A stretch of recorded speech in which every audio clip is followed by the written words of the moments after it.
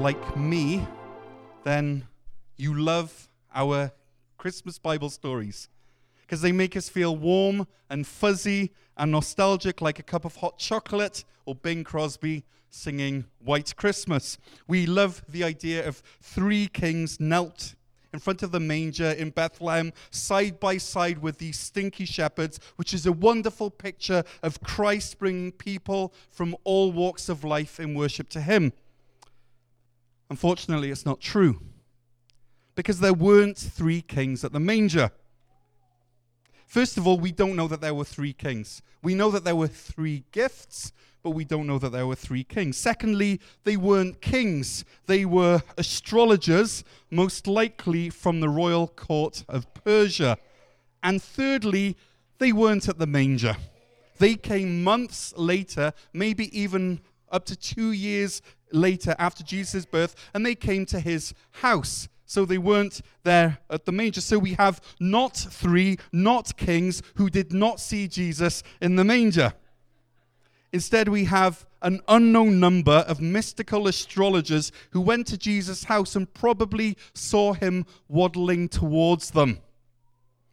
But one thing we know is true, is that they brought him three gifts, as Matthew chapter 2, verse 11 tells us. Then they opened their treasures and presented him with gifts of gold, frankincense, and myrrh.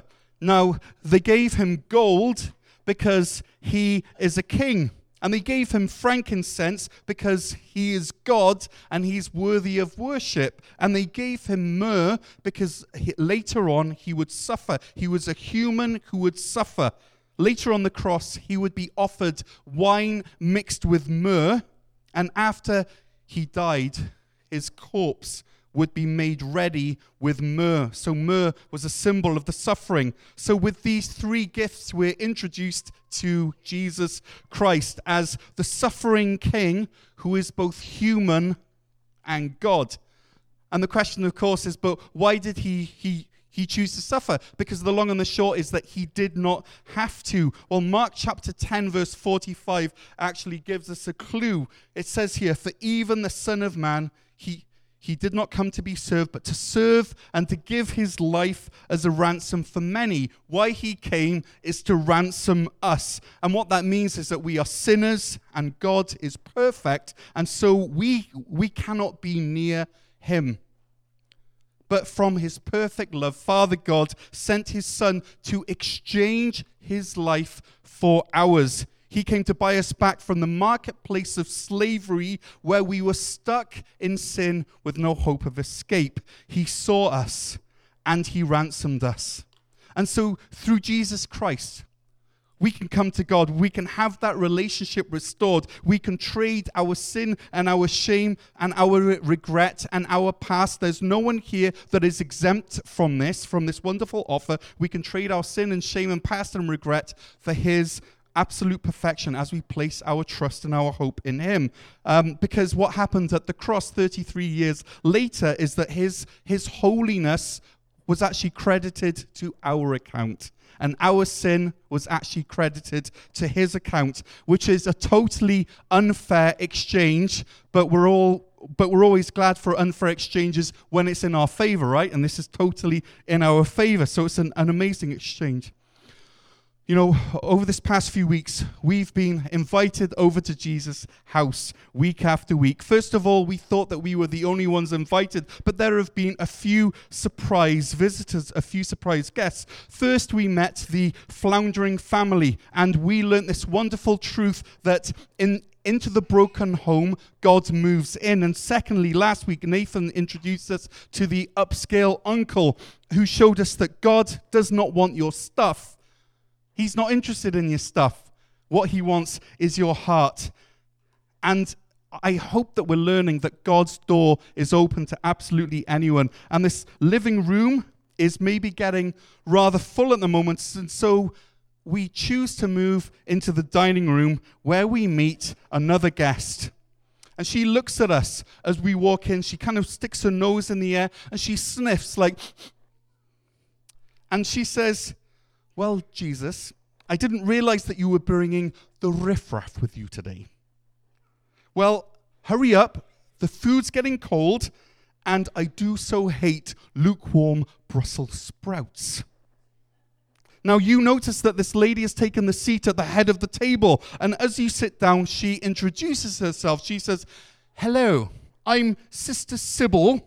Jesus, why don't you come and sit down by me?"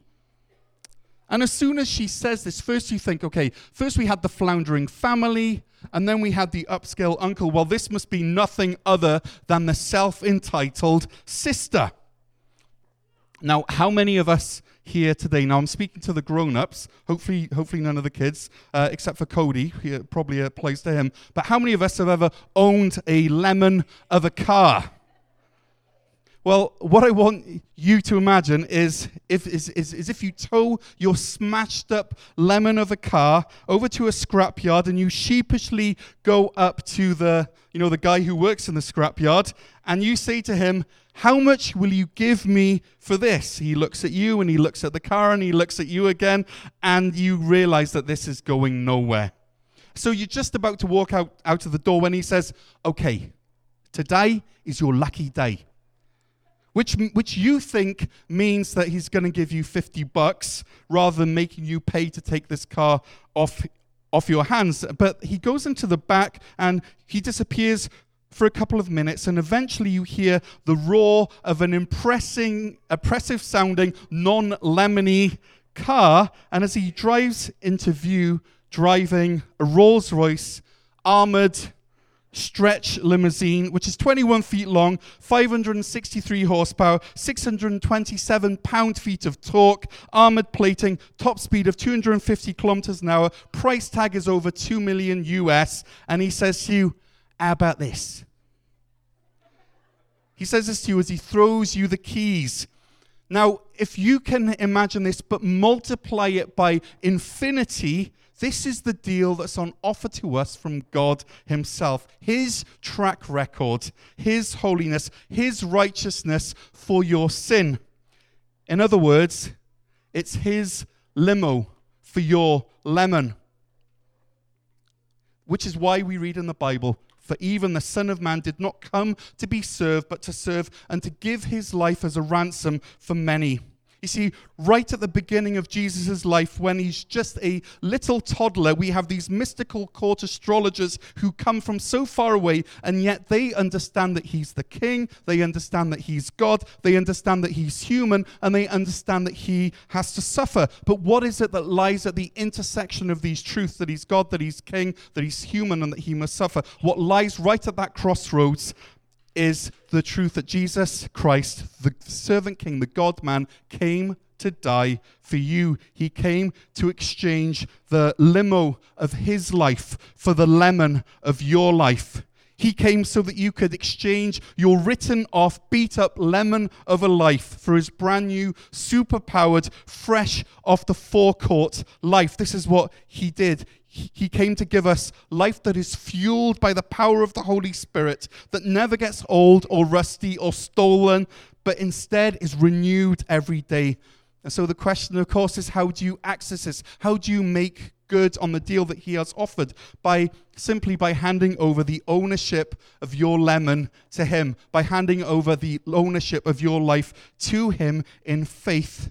Because he gave up what he never should have lost so that you can gain what you never can lose, which is life with him. And I've made that choice, and there are many here in this sanctuary who've made that choice, who've signed over the ownership of our lives over to him. And I can tell you that I've never regretted that choice once. Yeah, life is as hard as it was, but something has fundamentally changed within me because I know that I never have to face life on my own resources. Instead, I've got the supercharged power of the Holy Spirit within me, like a 563 horsepower engine that empowers me and encourages me and that drives me on because I've exchanged the lemon of my life for the limo of life in Christ. And if I was to hand around this microphone right now, we would hear story after story of people who've exchanged their old lives for new life in Christ. He accepts us as we are, as we come to him, trusting him for salvation. He doesn't wait until we are perfect. Listen to that. He does not wait until we are perfect. Because when Jesus in the book of Mark told the disciples that he came to ransom them, do you know what they were doing at that moment in time? They were fighting among themselves, trying to secure for themselves the best spot with Jesus, one on his right and one on his left. And that's what sin really does. It makes us think that we deserve the best, that somehow we are owed something. And so, but in his grace, Jesus looks at this self-importance and this self-obsession and this sin in the eye, and he says, I have come to ransom you. I have come to pay for your freedom with my own life. He comes into the midst of our wrongdoing and our pride and our feeling that somehow we're owed something in life. And he says, look, I owe you nothing. I owe you absolutely nothing, but I gave you everything. And isn't that amazing? That in spite of the fact that we're sinners with terrible track records, that Jesus came to ransom us, to free us, to redeem us, and to set us free. And so, what about you over these next few weeks? What about you over this next week? What about you, over Christmas? Are you tired of limping along, of being ruled by the guilt and the regret that marks your life, of feeling that nothing can ever change, so why bother? Are you tired of feeling that your life is a lemon that is barely functioning?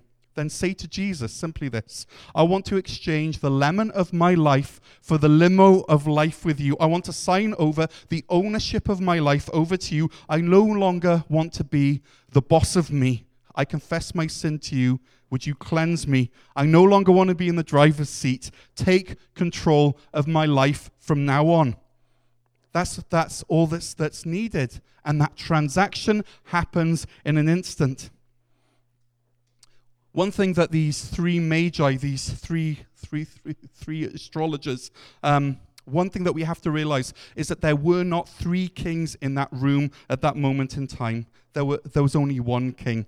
And they knew that. They understood this. And so these three, or however many, non-kings knelt down in front of the one king and offered him gifts. That was the right response. On the other hand, we have Sybil, this self-entitled sister who thought she was honoring Jesus by inviting him to sit by her side at the table at what she thought was the place of honor. But she got it way wrong. You see, to Sybil, Jesus was just an extra. But for the Magi, these philosophers, Jesus was everything. How do we know this? Because they worshipped him. They knew that faced with Jesus' glory, all they had to offer was the lemon of themselves, and they gave it. And in doing so, they gained the limousine of a right relationship with the Lord. They traded and they triumphed God's limo for their lemon. Amen.